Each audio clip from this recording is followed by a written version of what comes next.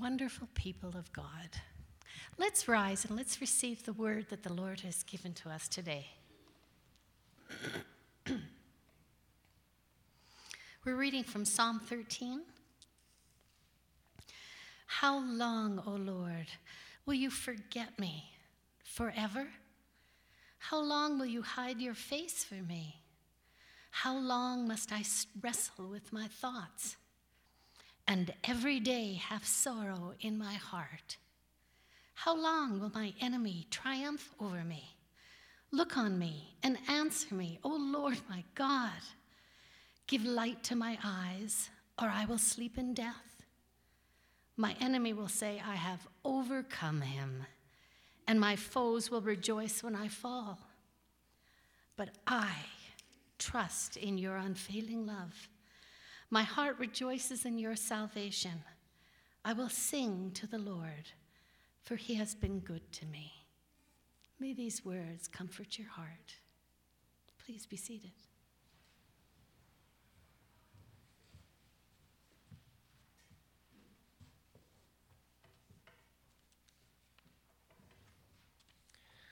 The words of the psalmist, at once an expression of longing and of confidence. We are here again, of course, stepping into our Christmas season. And I love the fact that Christmas is not just a day, but is in fact a season. Even if our malls seem to start Christmas earlier every year, I always try to hold out for this day, the first Sunday of Advent, before I step into my own celebration of the season. As of today, I get to start listening to the music.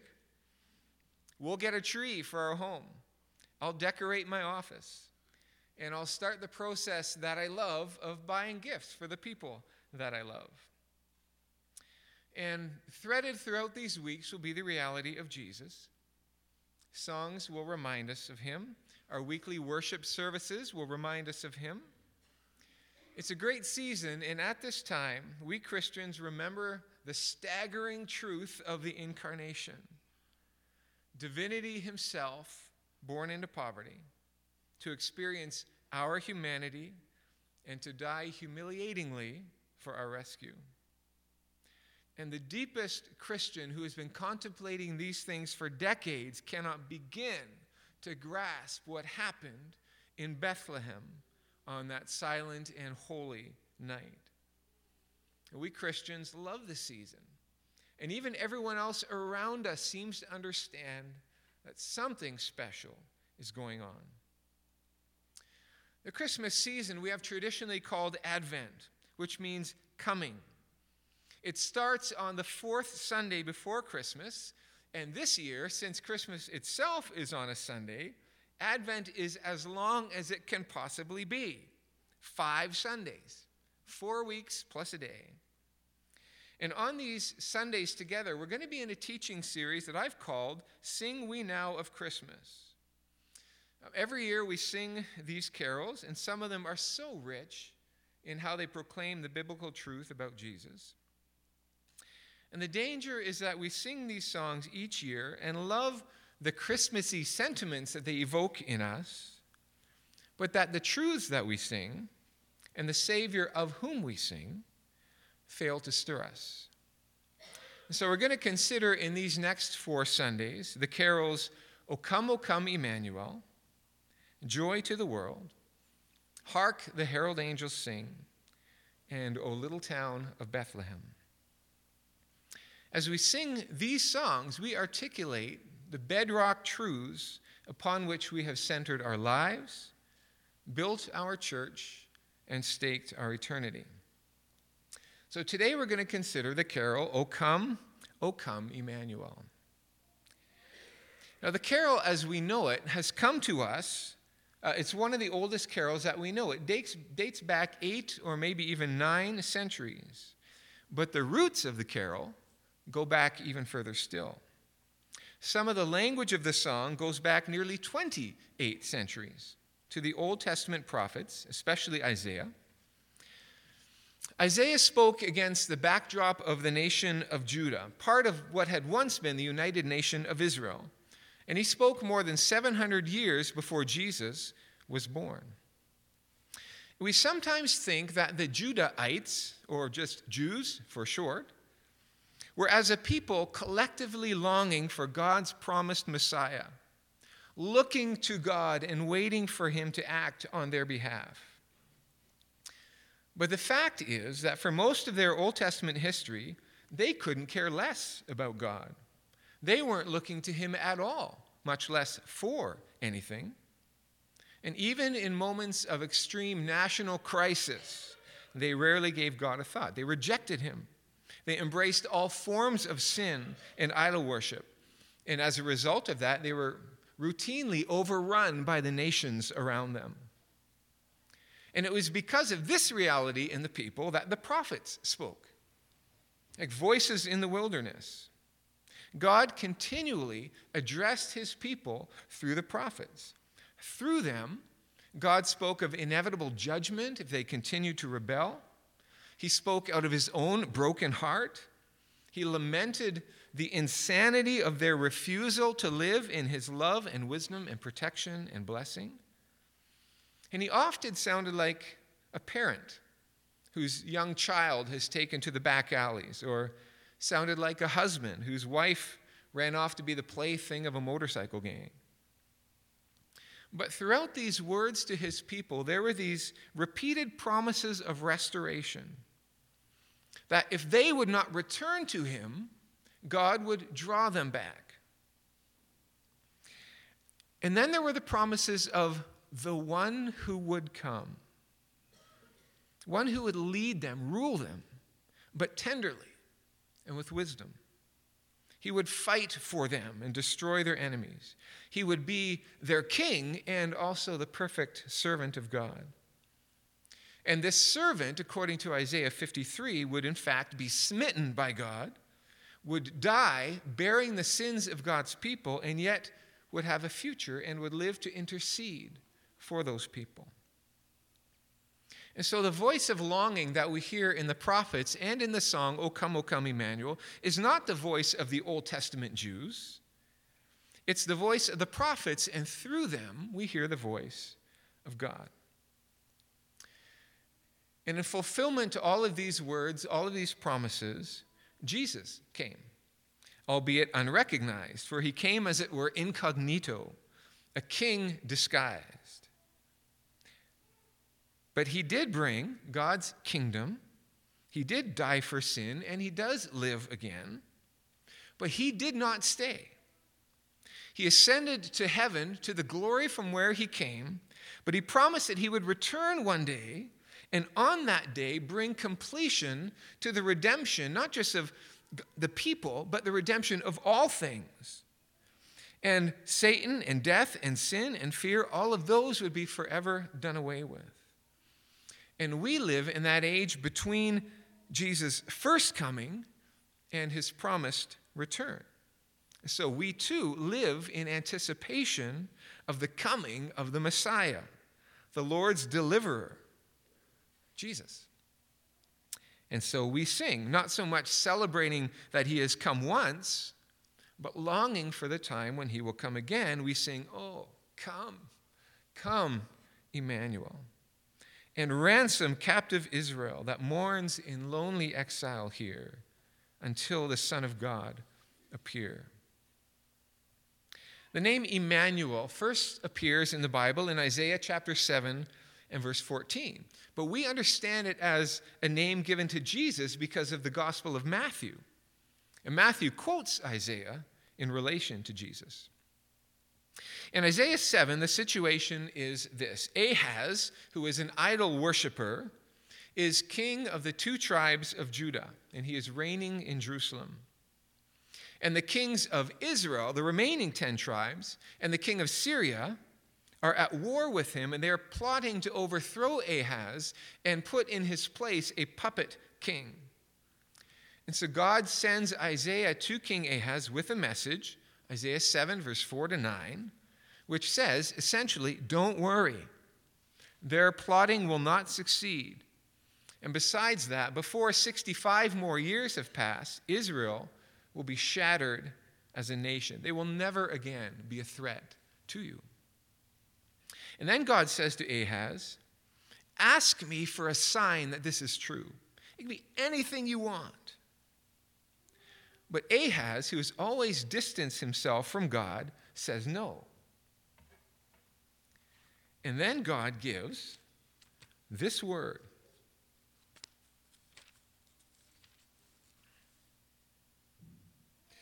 And God said, "Hear then, O house of David, is it too little for you to weary men that you weary God also?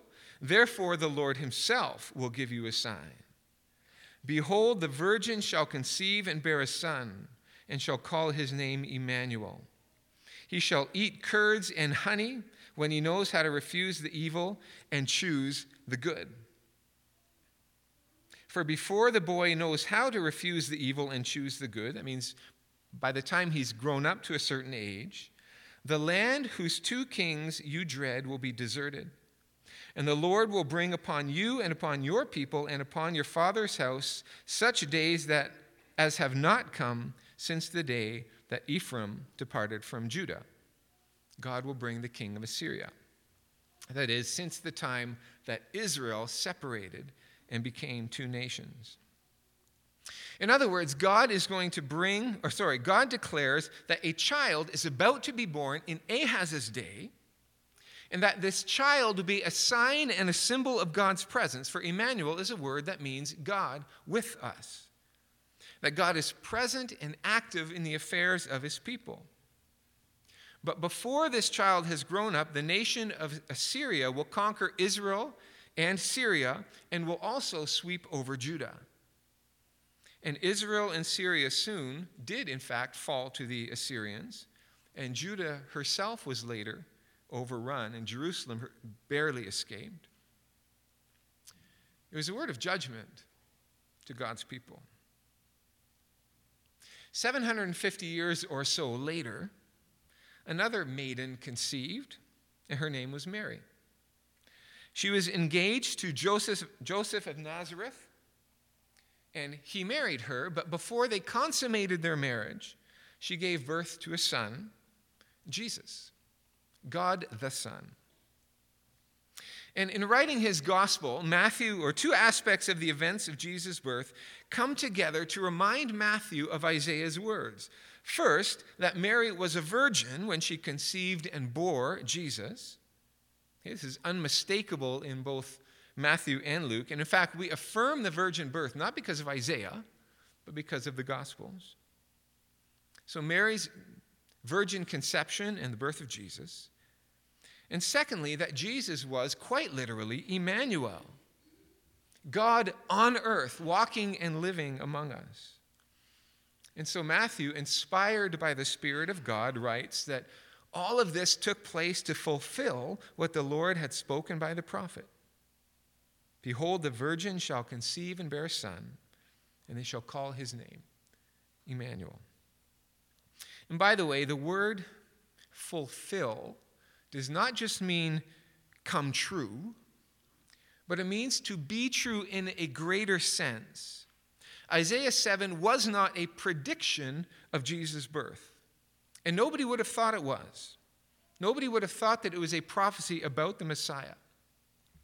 But in Jesus' birth, we have a baby who would not be the symbol of God's presence, but God's actual, literal, physical presence.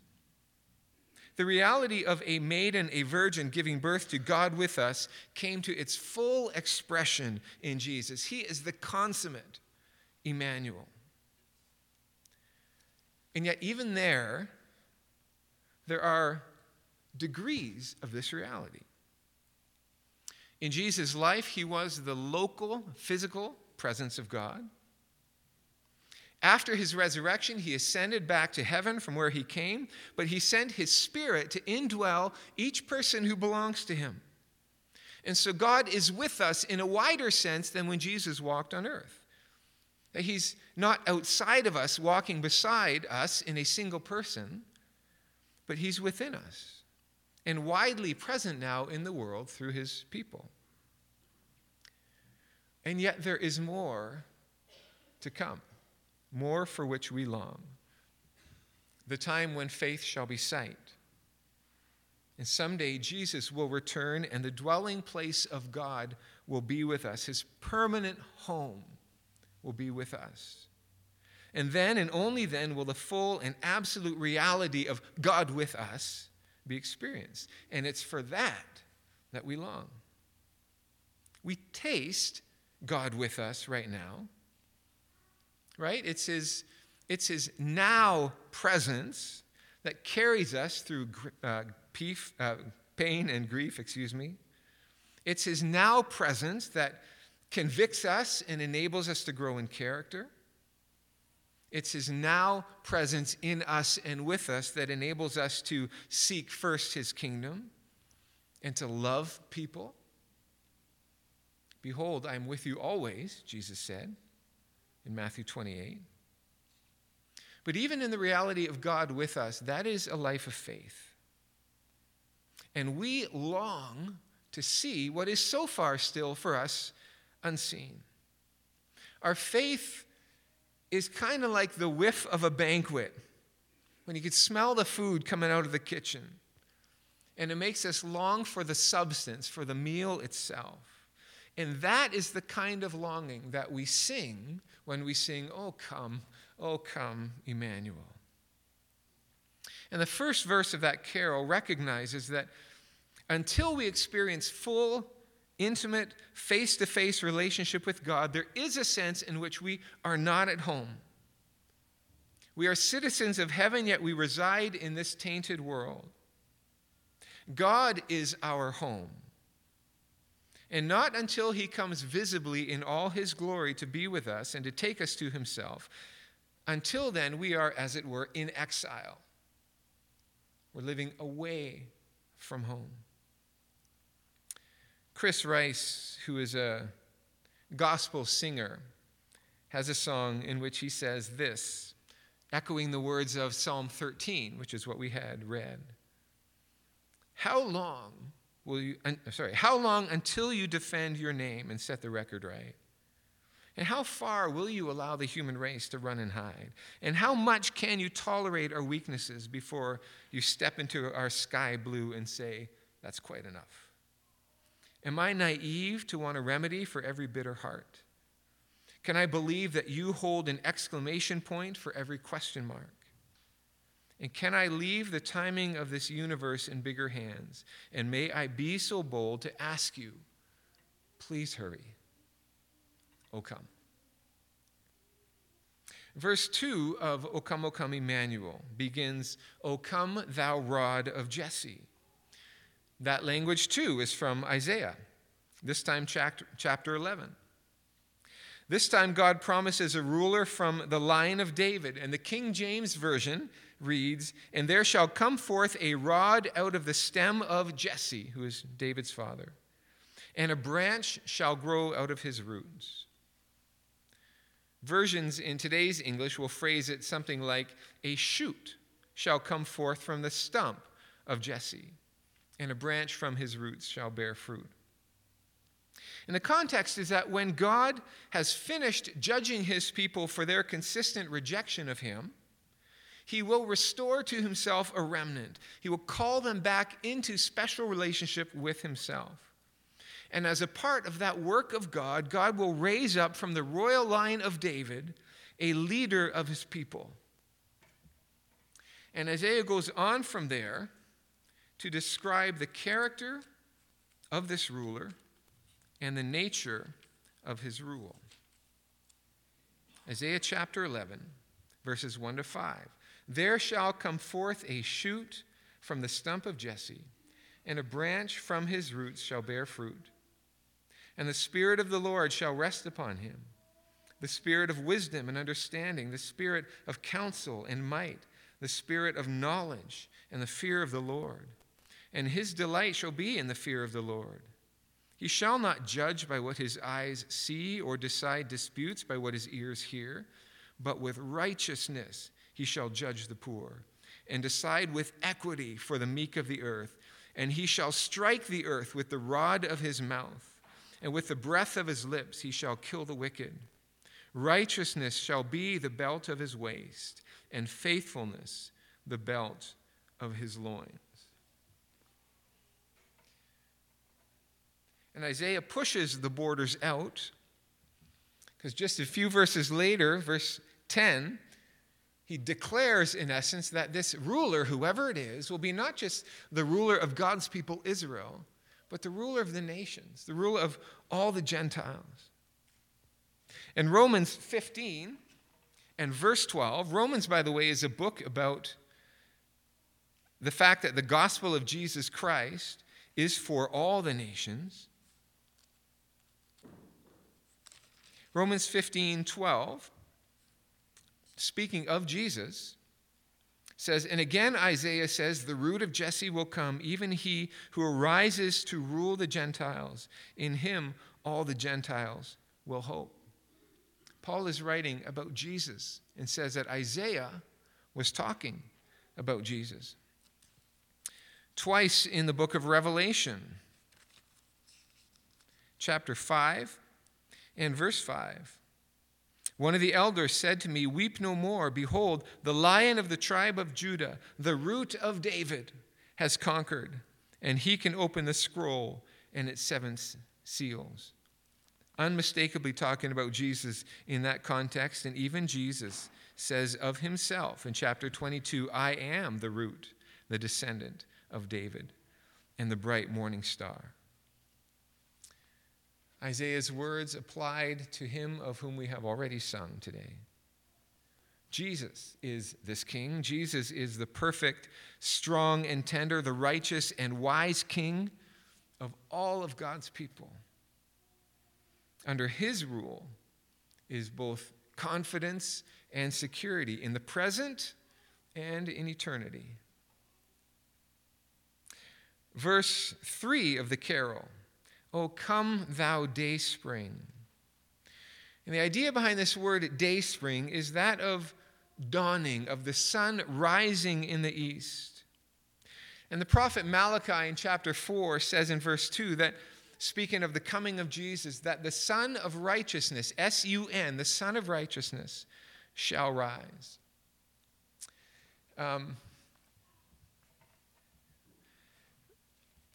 Before Jesus came, 70 Jewish scholars translated the Old Testament from Hebrew into Greek. And just tuck that away for just a second. In Luke chapter 1 and verse 78, after the birth of John the Baptist, John's father, Zechariah, in speaking of the coming of God's chosen one, says, whereby the sunrise shall visit us from on high. The sunrise is the very same word that was used to translate the sun shall rise in Malachi chapter 4. And again, the King James translates that in Luke chapter 1 as the word dayspring. That's where we get that word from in this song. And so with the coming of this promised one, with the coming of this ruler, this Messiah, comes the light that will increasingly push back the darkness of this world until the fullness of day is here forever. Before too many weeks have gone by, something is going to happen in our solar system, in our world, that is pretty significant. It happens every year, December the 21st. The sun will stop, or the earth will stop its tilt on our hemisphere, its tilt away from the sun, and will begin its tilt back toward the sun. And after December 21st, as we know, living in Calgary, there's lots more winter coming.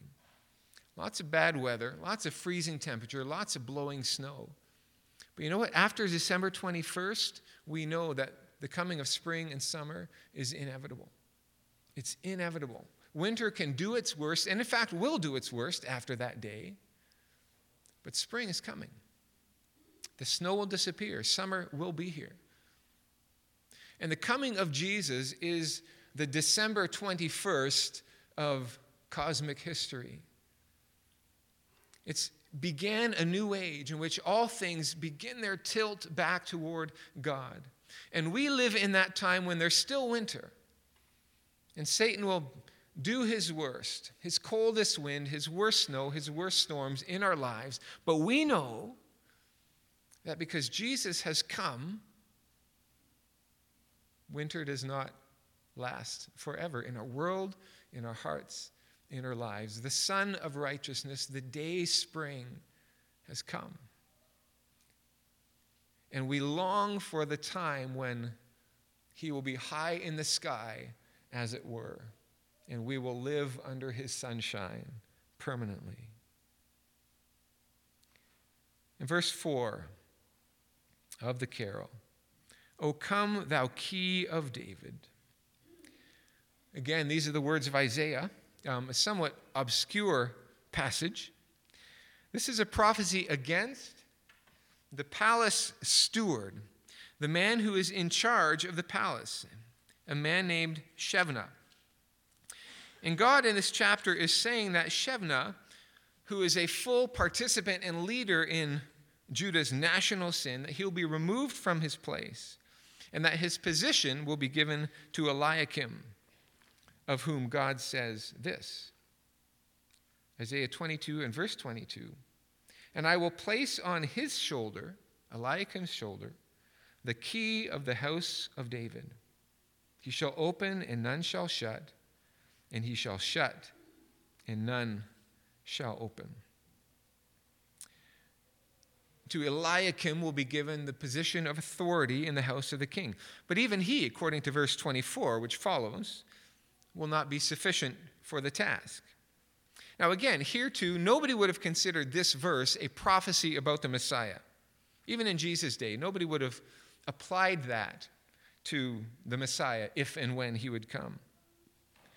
And yet suddenly in the book of Revelation, chapter 3 and verse 7, Jesus identifies himself with these words. I am the Holy One, the true one, who has the key of David, who opens and no one will shut, who shuts and no one will open. Jesus is the one who has binding authority in the palace of the king. His word is final. God the Father has granted all authority to his Son Jesus, and if Jesus opens something, it cannot be shut. If Jesus grants access to the grace and forgiveness and even to the very presence of God, that access cannot be denied. If Jesus shuts something, it cannot be opened. If Jesus has said that there are no other points of entry to the grace and forgiveness and to the presence of God, not good works, not religion, and that no one comes to the Father except through Jesus, then it is so. And so this carol, O Come, Emmanuel, expresses the longing for the coming of the Emmanuel, God himself among us, the coming of the rod of Jesse, the forever king from David's royal line, for the day spring, for the dawn and increasing reign of perfect righteousness, and the key of David, the one with final and absolute authority in the kingdom of God. And we long for him. We long for him as people in a world where Satan's activity is still all too real, where the threat of hell is a very real threat to so many, and where the shadow of death still looms over us. We long for him to come in a world that is filled with shadow and with fear. We long for him to come and finally and permanently receive us, verse 4, into the kingdom of heaven where he himself is, and where in him we will live in the presence of God, his Father and ours. And so this carol is not, properly speaking, it is not a Christmas carol. We don't so much look on his coming in Bethlehem as we do cry out for his coming in glory. Jesus said, "Behold, I am coming soon." And we respond, "How long? Oh, come, Emmanuel."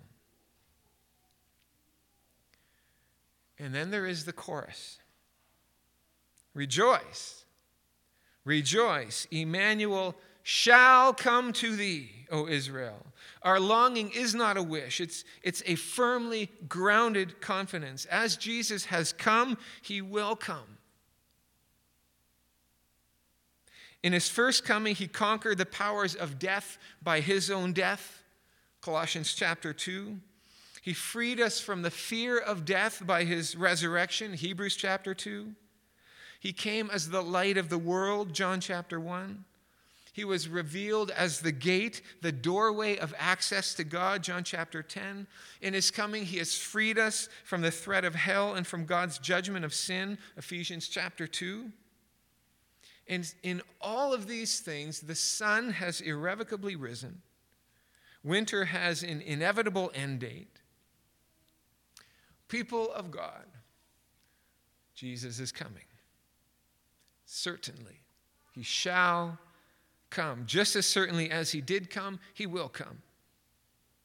This means that in the valley of the shadow of death, we need fear no evil, because Emmanuel, God is with us.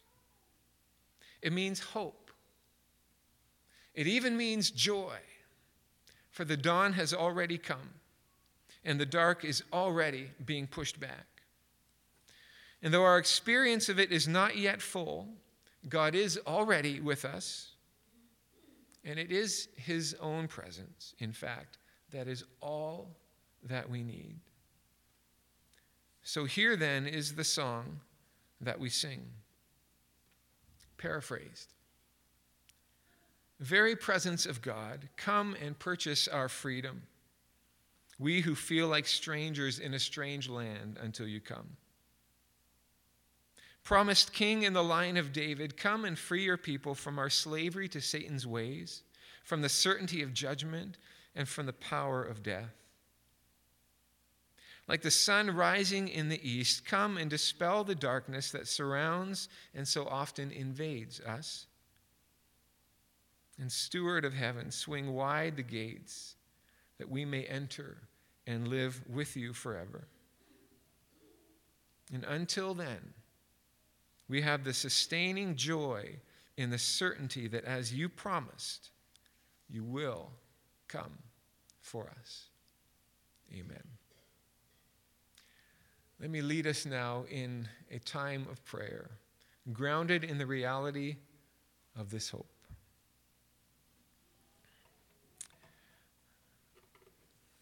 Lord, the song itself is a prayer.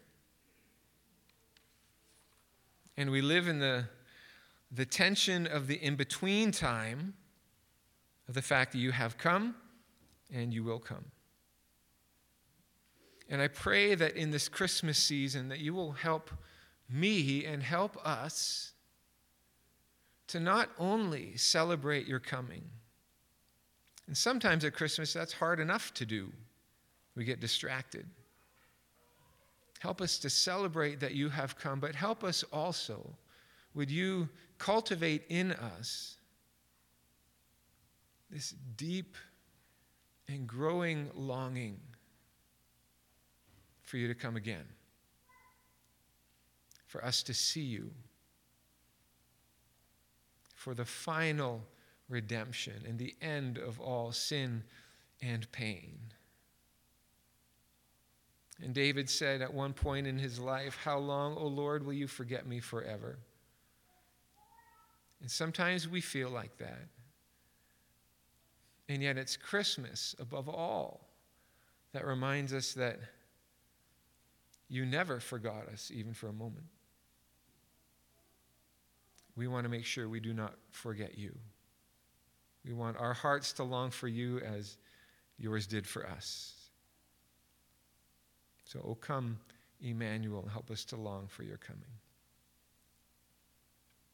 As we live on this side of your coming, there are certain realities that we still experience. And just in the last week or 10 days, I have heard again of a number of people in our congregation who experience life on this side of heaven.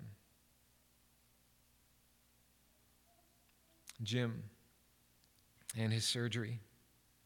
cancer surgery. I thank you that it went well. Grant to him and Susan the strong sense of your presence. Jerry, whom we're so thankful to have with us this morning after a stay in the hospital that felt too long. We continue to pray. Oh man, as always, there's so much for Elfrieda Stenzel and Elfrieda Weiss,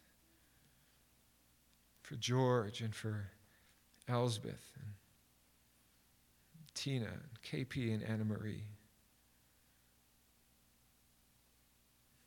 There's so many. Lord, you are with us. You give us your presence. You give us hope. And just in the context of some of the suffering that we experience, we say again, please come. Lord, I pray for this season for us as a church, that Jesus will in fact be central and loved here and proclaimed out there. It's a season for you. Help us to give ourselves as a gift to you for the sake of your glory, O Lord. We will come and adore him. In Jesus' name, amen.